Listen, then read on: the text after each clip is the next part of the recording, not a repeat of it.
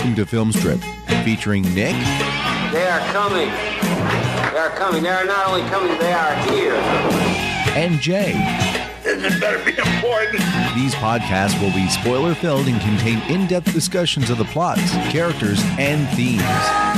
All content used or discussed in this podcast is the property of the respective owners and used under the Fair Use Act, Section 504, C2, Title 17. Welcome to Filmstrip. I'm Jay. And I'm Nick. And this is our review of Critters, because I don't have enough little green shit in my life after Leprechaun. Starring D. Wallace Stone, M. Emmett Walsh, Billy Greenbush, Scott Grimes, Don Hopper, and Terrence Mann. Directed by Stephen Herek. Released in 1986 on a budget of $2 million. Grossed over $13 million at the box office. And was even given 2 thumbs up by Siskel and Ebert. Rest their souls. So, Nick, it's it's the end of the year here. Why Critters? Why not? I don't know. We were talking about shows, and I guess I don't know.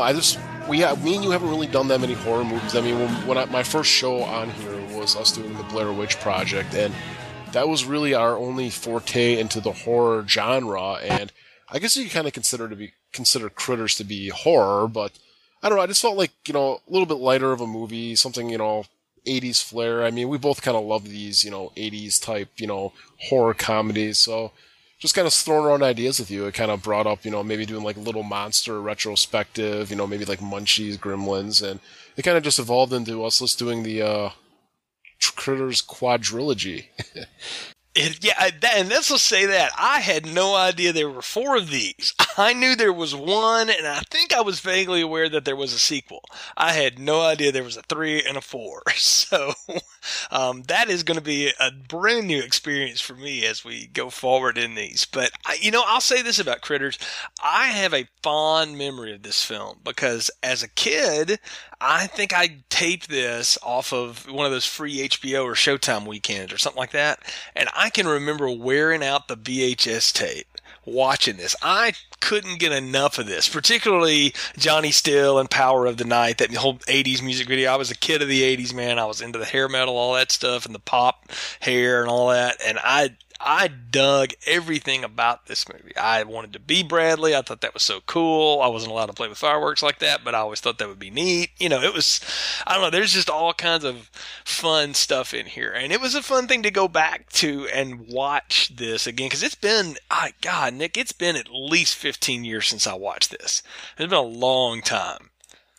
Yeah, for me, I think I might have revisited this movie maybe 7-8 years ago when I first got Netflix for the first time, and I was just kind of going through picking out like old 80s gems that I used to watch as a kid, because I'm the same as you. I watched the hell out of this and Critters 2 as a child. I just remember when all my cousins would come over, we'd have a sleepover at Grandma's house. I'd bring over like a bunch of VHSs, and Critters was always one that we'd always end up watching, at 11 o'clock at night, when the grandparents are sleeping on the couch. And it was just a lot of childhood memories, a lot of fun times, and it was really kind of cool watching this. I even let me and Chase actually watch this together and stuff, and he kind of dug it too. I was kind of a little bit nervous watching it with him because I was kind of like, is this gory? Is it what? But as soon as I saw the PG-13 marker come up and kind of got into it, it's like it's more silly than scary. Yeah, it's definitely in an era when horror, I guess you'd say, protected the audience. Like, it was so goofy that you could just go with it. And, I mean, you said your son's a big Aliens fan. This is way tamped down compared to that. So, I mean, this is a step below Tremors, I think, as far as, like... Yeah, I think this is a step in the right direction of Terror Vision, in my opinion. But, because we did do that. You and I have, you're right, we haven't done a lot of straight horror. We've done a whole lot of sci-fi. Aliens, Terror Vision, Independence Day, and now this. So I think eventually we're gonna have to do like Predator or something. I don't know, but this has definitely been an interesting one to go back to. And I guess we should get into this movie. And so I'm gonna leave it to you, the fan here. Give us the plot summary, if you will, of Critters. The Krites, or Critters, escape from their asteroid prison in a ship with plenty of fuel. They head for Earth in search of food. 2 shape-shifting bounty hunters are dispatched to track down these pests before they get out of hand. Meanwhile, on Earth, the Krites terrorize a small Kansas farm town, eventually holding the Brown family hostage at their farm. The bounty hunters finally arrive with the help of the youngest Brown, Brad, and his mechanic buddy, Charlie. They are able to destroy the Krites and set most of the destruction right before they head off back into space. And in the final scene, we see unhatched Krite eggs in the barn as credits roll. Yeah, they leave us in that cliffhanger. That's kind of a good short summary. Let's get into this. We can kind of talk about this. Again, like I said, I've seen this before, but my wife had never seen it, so we sat down to watch it together the other night, and I popped it in, and I forgot that this movie started in space. Like, I don't know if I just didn't remember how these critters got to Earth, but it starts on this asteroid planet. And I was watching this and I was like, God, remember the days when like cheap sci-fi was the norm? Like this would be Sci-Fi Network nowadays, right? But this was before a lot of computers and stuff. This was all, models and crap. Oh, definitely. It's paper mache rock prison up, on the backdrop of a black, space background or whatever you want to say, and it's cheap, but it's also, I guess, I don't know, like kind of refreshing in a way that, we're kind of seeing something that's kind of, made with maybe love. I don't know. I mean, it's just kind of watching this and you just get a lot of flashbacks of movies from the 80s, a lot of like the sci-fi stuff, a lot of the, even got like kind of like a little bit of a Carpenter vibe in the beginning with just like how it's kind of set up, and it just jumps right into it where you're in outer space. And this was actually kind of, I guess, shocking to me is I forgot that these things were actually on a prison asteroid or whatever you want to say, and they're actually somewhat smart. I always kept on thinking back to these movies that the critters were just like these little balls of hate or whatever, maybe like a step below a gremlin as far as intellect goes, but they're actually supposed to be pretty smart. And the first thing we get is like, okay, they're on this planet, they're on this asteroid, and then they escape, and then they hijack a spaceship, and it's like, wow, these things can fly a spaceship. I know.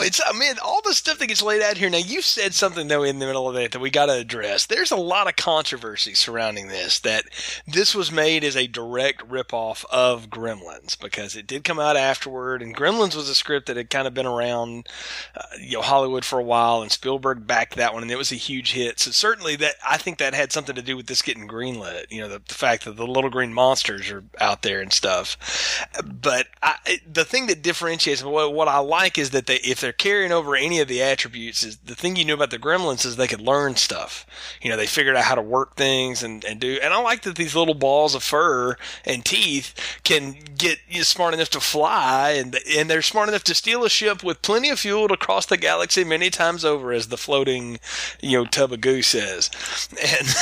And then we dispatch our two bounty hunters. Now this, to me, I remembered this scene, and I was like, oh, I can't wait to see this again, because it's these guys in like green plastic makeup, right?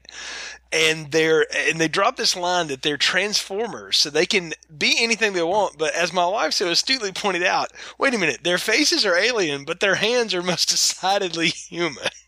Did you catch that? Oh yeah, I'm watching this and it's like, oh, they're like a shapeshifter, but they have a bipedal body naturally. It's pretty convenient, but we're dealing with a $2 million budget, and I think it's actually kind of cool. You get these guys and they got these like glowing green faces, and then they sit down and the guy's kind of giving them a little briefing. I even like it too after they get to like call in the bounty hunters. It's like they just get right to it.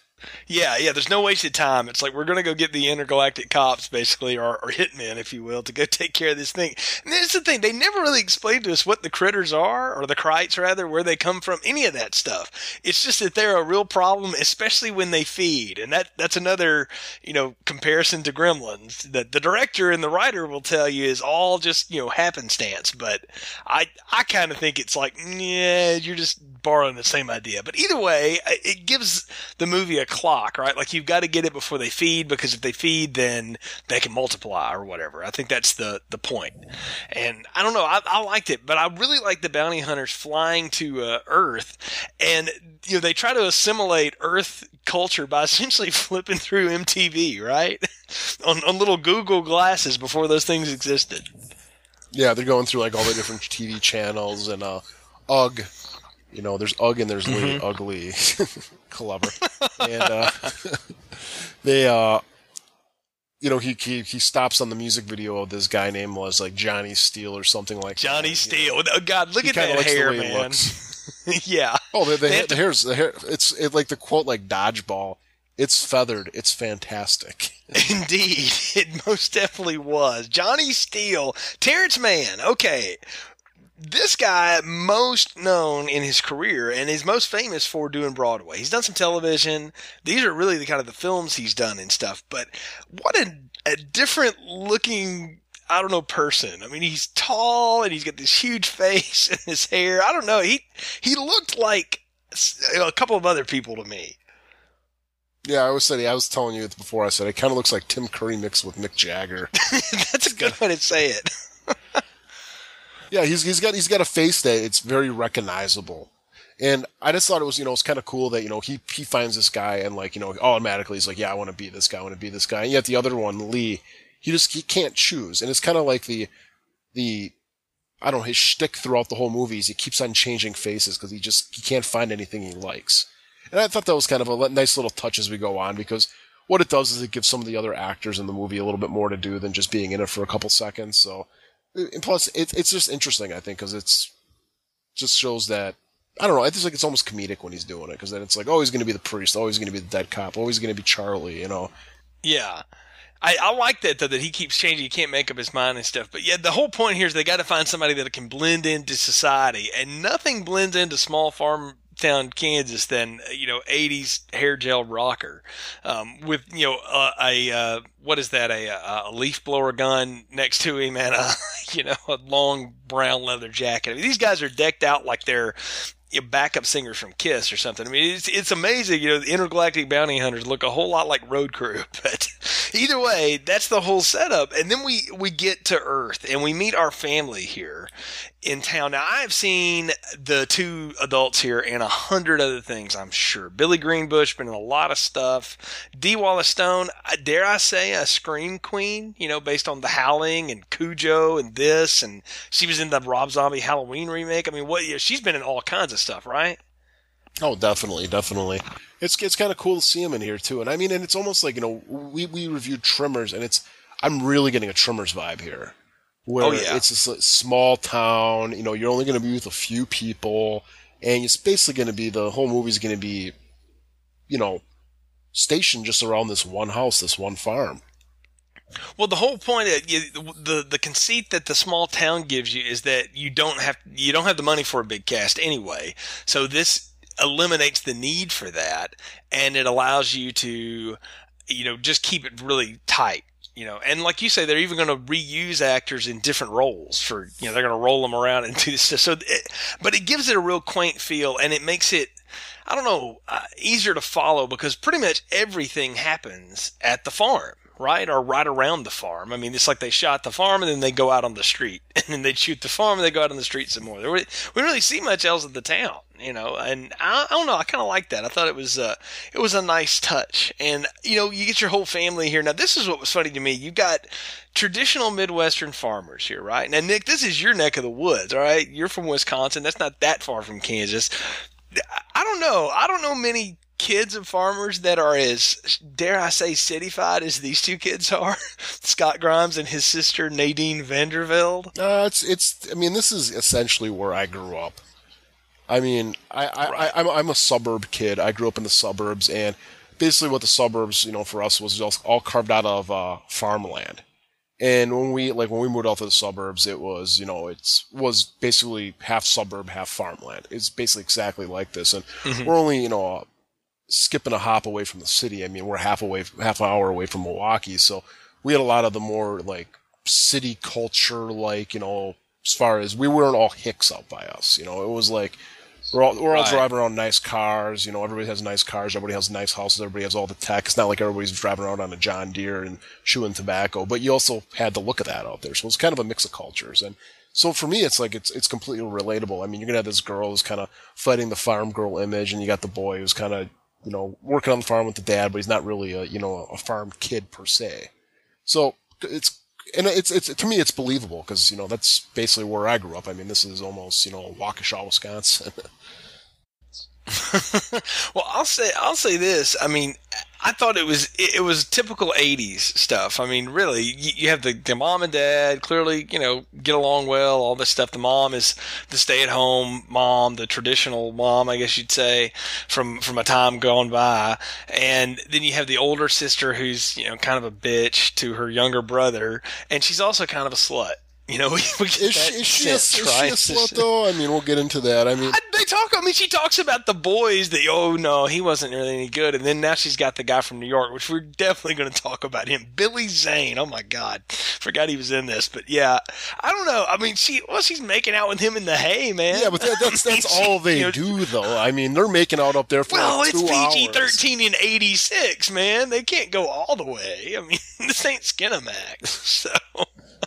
I'm going to tell you, as a kid watching this movie, it was plenty for me. So I thought she was. I think I saw an ankle there, Mom. Can I watch this? I'll pause. Oh, that was it. Yeah, I don't think Mom knew I was watching this, but anyway, Dad certainly did, and he understood.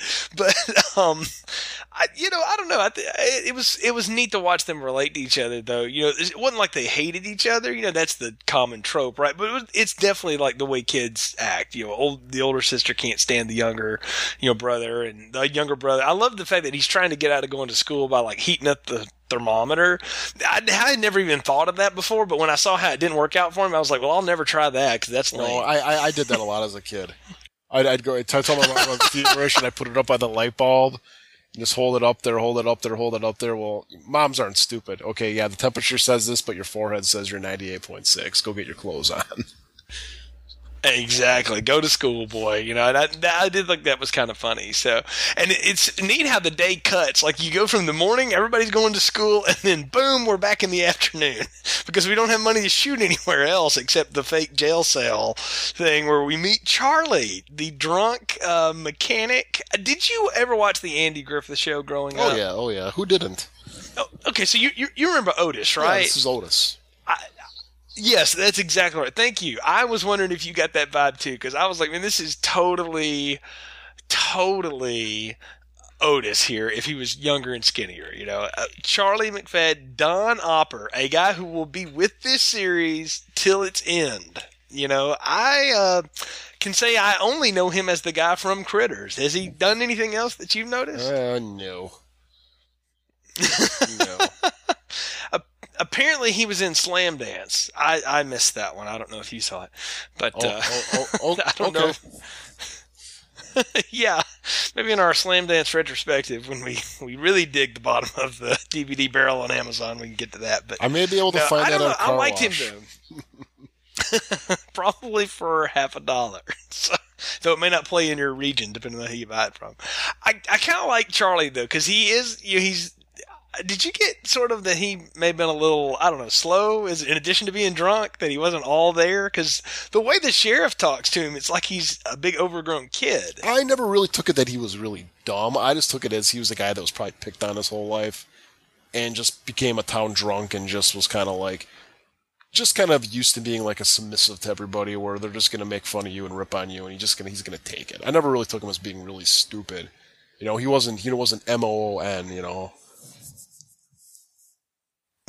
Yeah, that's very true. I think that's a good way to say it. He wasn't that bad, but he definitely was a man who hit the bottle and stuff. But we meet all the other hicks in the town at this point too. M. Emmett Walsh, the sheriff, another character actor I've seen in 100 things. He's been. I don't think he's with us anymore, but for especially in the 80s, you saw him constantly. Mm-hmm. He was always popping up, and even through the 90s too. He popped up on screen a lot, and. Lynn Shay. I don't know if you're a fan of Lynn Shay. You've seen her in a lot of stuff. If you've seen some Nightmare on Elm Street movies, or if you've seen Kingpin, she's in that. And if you've seen Insidious, she was in that. She actually starred in that. She was the clairvoyant woman or whatever that. And if people can't put a face on her right now, there's something about Mary, the neighbor. The old neighbor. There you go. There we go. Yeah. But she's the brother of the producer of this. We didn't mention this is New Line Cinema, the house that Freddie built. And as I told my wife, this is one of the movies that Freddie built. Because this was Freddie money that got this kind of movie made. And so, they take $2 million off of that and, here we go. So I I like the setup here, though. And I think one of the best things about this film is that it's not very long. I mean, really, if you take away the end credits of it, it's about 75 minutes long, and they don't waste any time here because it's all about getting into this thing and introducing our characters quick. And we meet them all, very easily. We get to see that April, the daughter, is trying to maybe undo the farmer girl image, like you said, and she brings home her new boy friend, if you will, Billy Zane, who drives that 944 Porsche Turbo, right? And I love Dad's line there. You ain't gonna haul a lot of hay in that, and because that would be something like my dad would say, or his brothers, or my uncles and stuff. So I can relate to that. And we've met Mom and Dad, of course, and we've met Charlie, and we see that Charlie and Brad are buddies, right? And Brad is a budding pyromaniac, shall we say? Yeah, I'd say so. I don't know. I think their relationship, though. I mean, we're talking about Charlie and him. It was I don't know, man. I mean, I guess we're living in a different age than it was in the 80s. I think the 80s was a little bit more innocent, but that kind of creeped me out. It's like, you kind of got this, like, middle, 30-some-old guy drunk, and he's hanging out with, like, a 14-year-old, 13-year-old kid behind the barn. Yeah.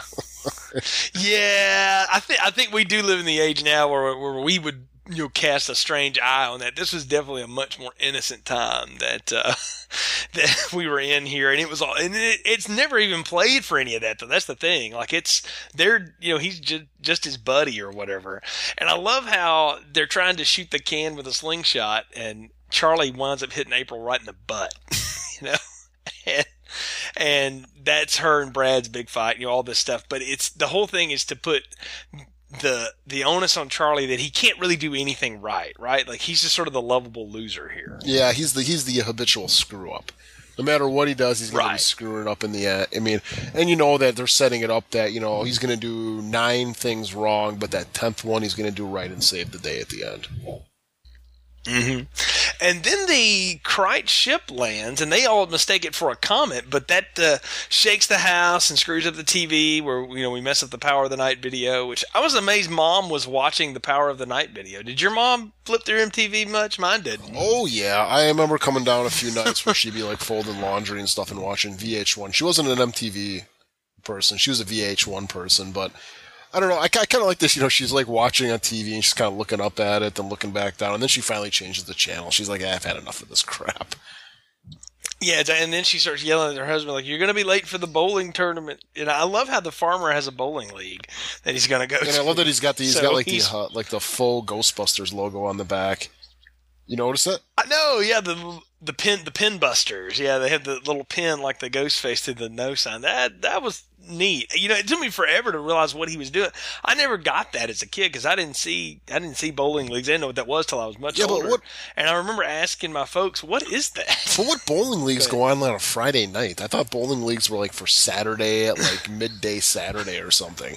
That seemed really late for a bowling tournament, didn't it? Well, I know. That's what I was saying. I was like, how? I mean, it's really dark outside. Yeah. So how late is this? I mean, are you just going to leave your teenage daughter to make out in the barn and your precocious, firework happy son up in his room, where I'm certain he doesn't have any more, but we've already seen him building more of them. Little Unabomber up there. And, well, if this would have been like 3 years later, or maybe actually 7 years earlier, maybe instead of the parents going out to a bowling alley, they would go into a swinging party. I'm thinking I'm bringing back some flashbacks of TerraVision right here. TerraVision, you are indeed. Where's Grandpa with the machine guns? That's all we. But that's actually, I think, a character that was kind of missing here was like the really old guy, But I guess maybe. Well, you know what? I think that's supposed to be Charlie. He's just not the old guy. Yeah, that's true. That's true. Yeah, as soon as I said that, I'm like, well, Charlie's there, and he kind of takes the place of that. So yeah, you are right. Yeah, and a little bit of that's on the sheriff, too. He's an older guy. He kind of comes in late in the thing, but I think that's where they're going with this. And the whole setup is, April and her boyfriend, Billy Zane. Now, man, this was a blast for me because my wife was like, who is this? And I was like, that's the guy from Titanic who was Kate Winslet's to-be. She's like, oh, that dude. I was like, yeah, also the Phantom. Demon Knight. Several other... yeah, Demon Knight. Oh, my gosh. I never thought we'd be referencing that. But, yeah. So, I mean, an accomplished actor, and accomplished is not the right word, a working actor in his own right. Yeah, he Billy was in Zane. Tombstone and Back to the Future. This is true. He was in Back to the Future? Yeah, he was one of Biff's goons. I didn't know that. I learn something new every day here on I'm like the biggest Billy Zane fan. I'm still holding out that he's going to be Lex Luthor in the new Superman movie, but that's just me.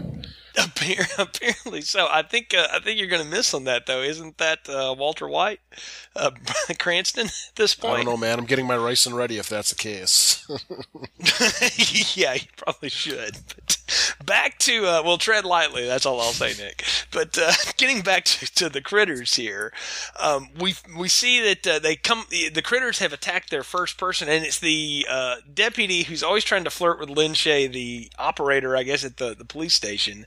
He gets run off the road because one of the critters comes rolling out in front of him. And then I love this cheap effect. They can't really show any of the gore, so they just drag him under the car.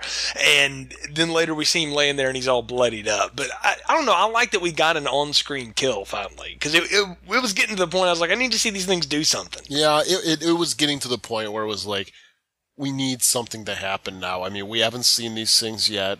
We've had enough setup with the family. The setup for the family is perfect.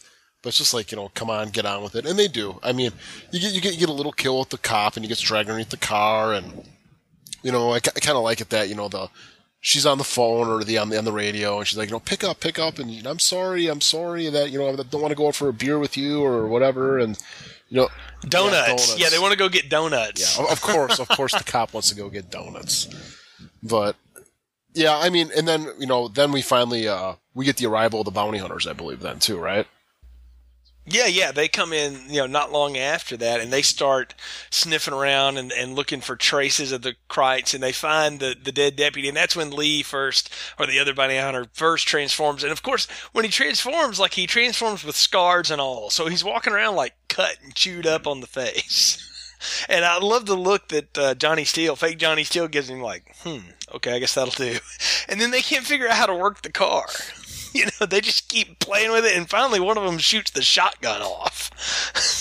And that gets them going somehow. I mean, you literally have two different movies going on here. You got a monster movie going on, because basically everything at this point with the critters is kind of is serious in a way. And then you got these bounty hunters, and it's a complete like fish out of water tale with them, where they're just going to go around and they're just like going to be, going into this small town and completely not getting what's going on here. And that's the whole thing, is that you've got the fish out of water story while you've got the family in peril story, because the dad, who's also named Jay, by the way, I always thought that was awesome. I had a cool character name finally in a movie that I liked when I was a kid.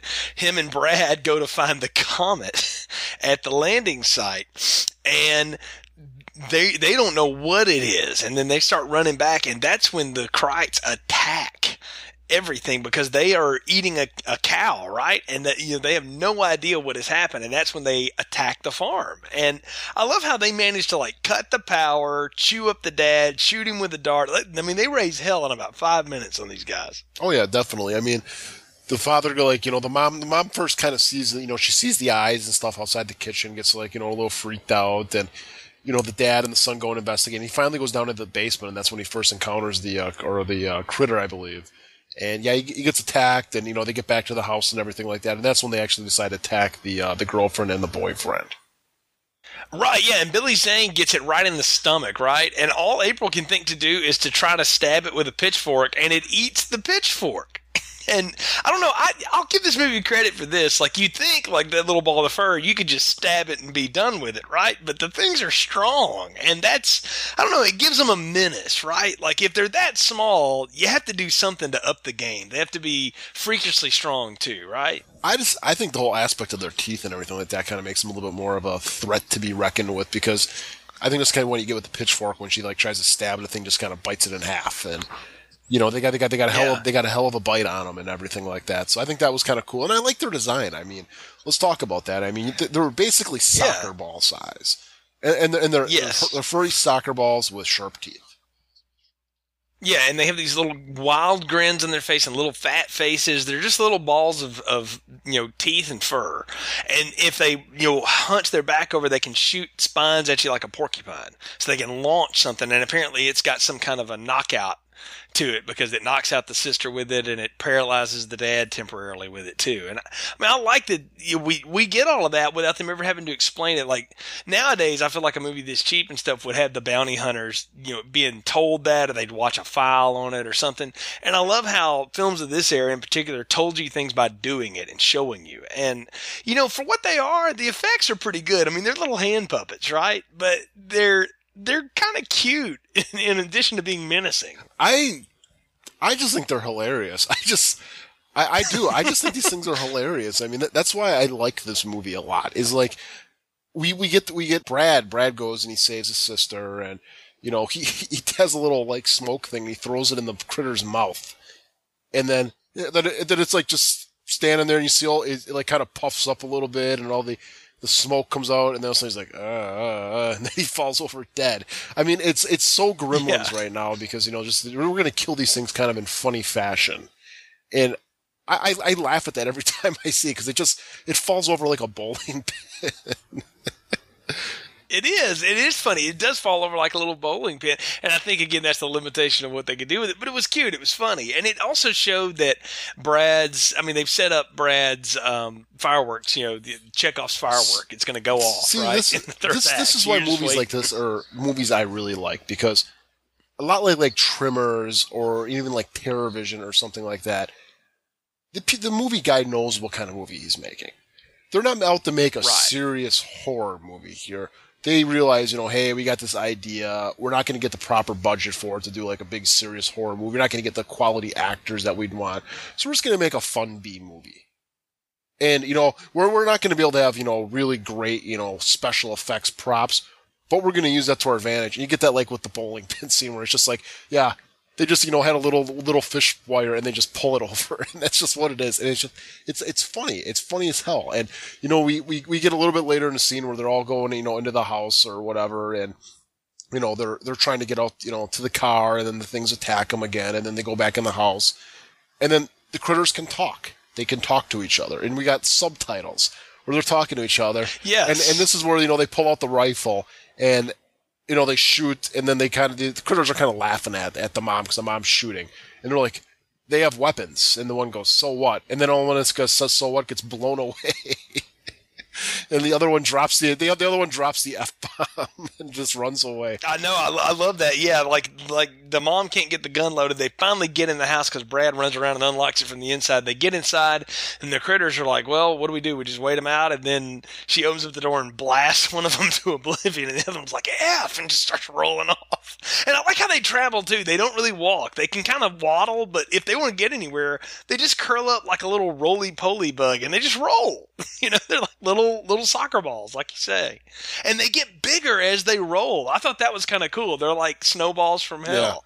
Yeah. No, it's just at this point where when the one critter drops the F-bomb, you know what kind of movie this is. I mean, oh, I think, yeah, definitely. And I kind of like that, though, that everything has a caricature, to it. It's funny. It keeps it light. And I think that's the best part of this film is that, and you've called it out, they know what they're making here. And they just go with it and totally own it. And I think that's what makes movies like this work, is if they will own it, it can be funny and it can be enjoyable. And that's how all this goes. And look at the bounty hunters going back to town.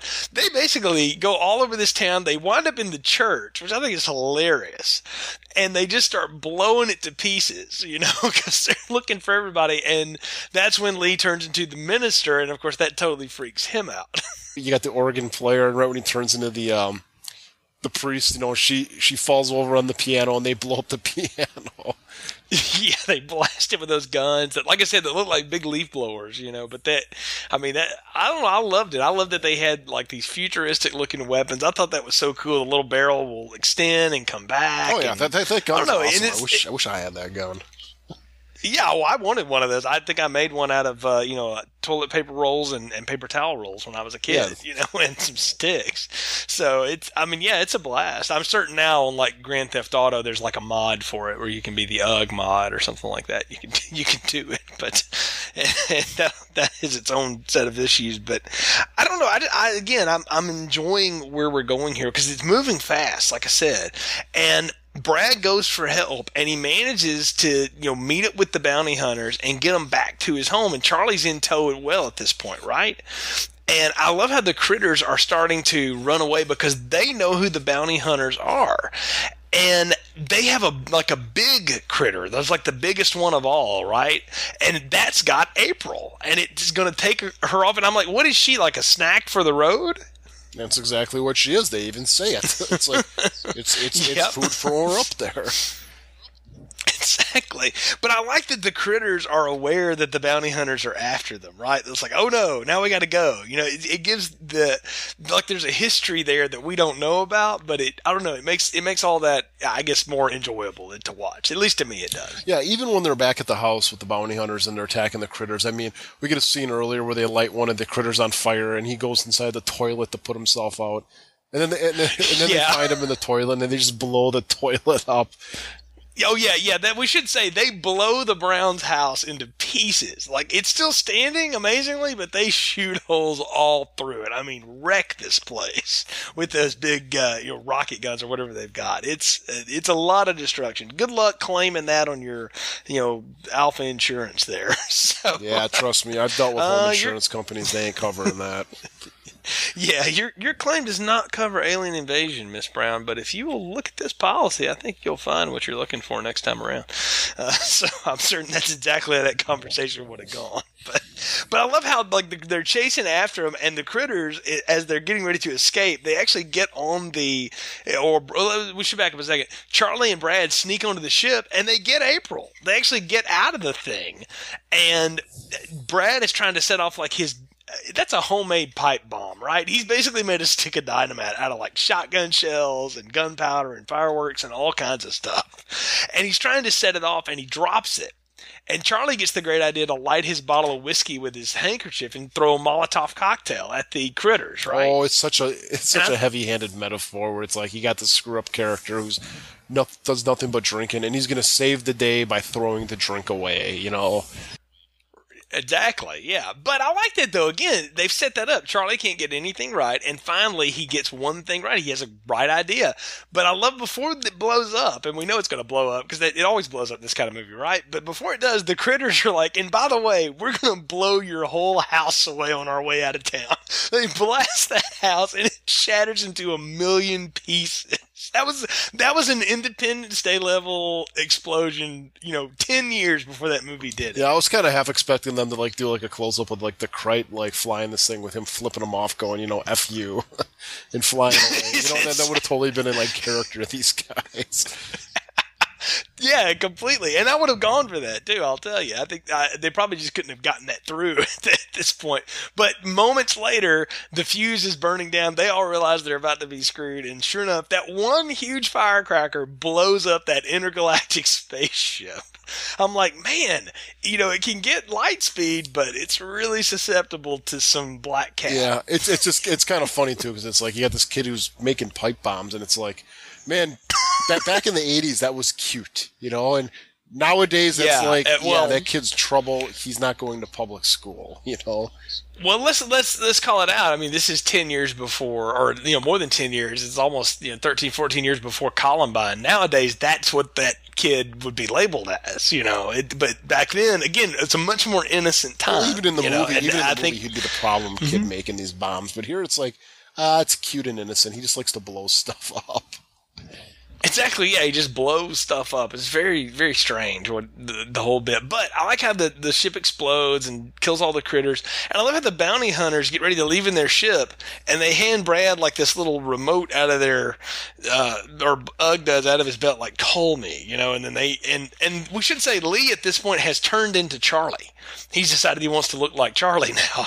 So you've essentially got two Charlies walking away, and Charlie's going off with them and hey, you need a mechanic for them guns?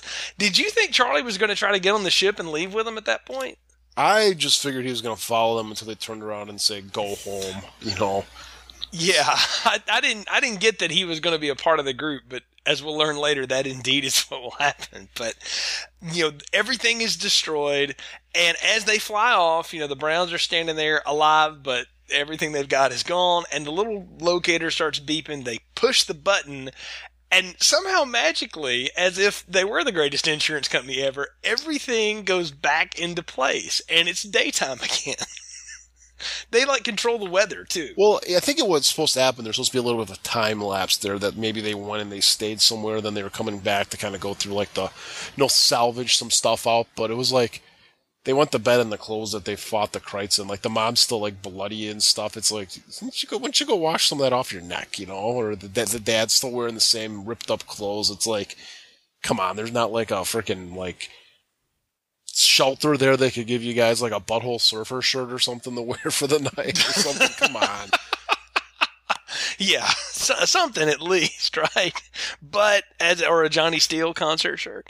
But everything gets put back into place, and I thought, I always thought that was cool, and that the cat winds up in the the mailbox. That was the funny little bit on it. And the last scene, of course, is that we zoom in on the barn, and there's a bunch of critter eggs there. And I was like, oh, they're leaving us open. So I always wondered if there would be a sequel. It wasn't until many years later that I thought there could be. I remember even as a kid thinking, they're just putting that in there because that's what these kind of movies do. And I don't know, how did you read that? Same as you. It's just hey, it's not over yet. Dun, dun, dun, Yeah. Yeah, I thought that was neat, though. I liked it. And then we kick right into the big theme song again, and that's it. I mean, it's a fast little film. This one doesn't last long, and I don't know. I think it cuts well together as it fits. Oh, definitely. I mean, it's nice because it's short and brief. I mean, it's a quick movie you can throw in on a Saturday afternoon, and it's just, I mean, that's all it is. I mean, it's just a quick, brief exercise and just funny filmmaking, and in the end, it's short and quick. Well, I think it's we're at the point now where it's time to be short and quick and give our final thoughts, recommendations, popcorn ratings. So, what are yours for Critters?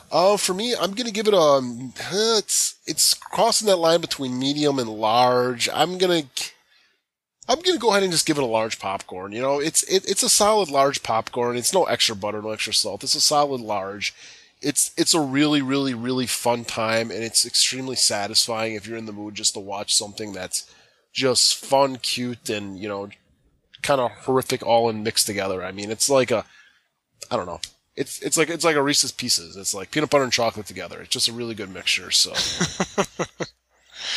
I was trying to think to myself what I could compare this to that I've reviewed on this show. The first Leprechaun, Tremors, and TerrorVision really kind of fall in the same category. Well, it's not nearly as confusing as TerrorVision, so it beats that, okay? It's not as dumb as Leprechaun, and it doesn't treat the audience as dumb as Leprechaun does, so it beats that out. It's not as good as Tremors, so I can't give it the Tremors rating, but I think it's a good, solid, medium popcorn. This is what a cheesy 80s popcorn, little sci-fi horror movie was. And I guess it's nostalgia and other things that just make me still fond for it. It is cheesy. It is kind of stupid, but it's fun. And I think you said it best. It's something you could just put on a, rainy Saturday, watch and enjoy. And it's enjoyable for a lot of ages. So I give Critters a good, solid, medium popcorn, not stale, still holding the salt and the butter, and a lot of fun to watch. We got 3 more of these to go, and I have no idea where we're headed. I think you do, and I don't. So this is going to be an interesting road for me to travel as we get into this. All I know is we're going to head into Leonardo DiCaprio's first movie. But yeah, I think we got another one before we get to that. But yeah, as a matter of fact, that was one of your selling points to me for doing this series. Was DiCaprio's in one of them, so that's going to be fun. I'm sure he's real proud of this. So we'll get to that one in another one. But next time, Mick Garris, our old buddy that directed The Stand from the Stephen King series, he's going to do Critters 2, the main course, as it's known. So we'll catch back up with him next time and see where these little Krites go to. I'm fairly certain they're going to have to go back to those eggs, though, because you can't leave something like that hanging. So, folks, thanks for joining us on this episode of Film Strip. You can find more episodes at our website, continuousplaypodcast.com/filmstrip. You can also find links to our Twitter and Facebook pages. Leave us a review on iTunes. Let us know what you think. And what did you like about Critters? Had you ever seen it before? Do you have any memories of it? We appreciate your support. Until next time, for Nick, I'm Jay. Thanks for listening to Film Strip. Thanks for listening to Film Strip. I think you all better be leaving before somebody gets hurt. Visit our website, continuousplaypodcast.com, for more reviews and episodes. All content used or discussed in this podcast are the property of their respective owners and used under the Fair Use Act, Section 504C2, Title 17.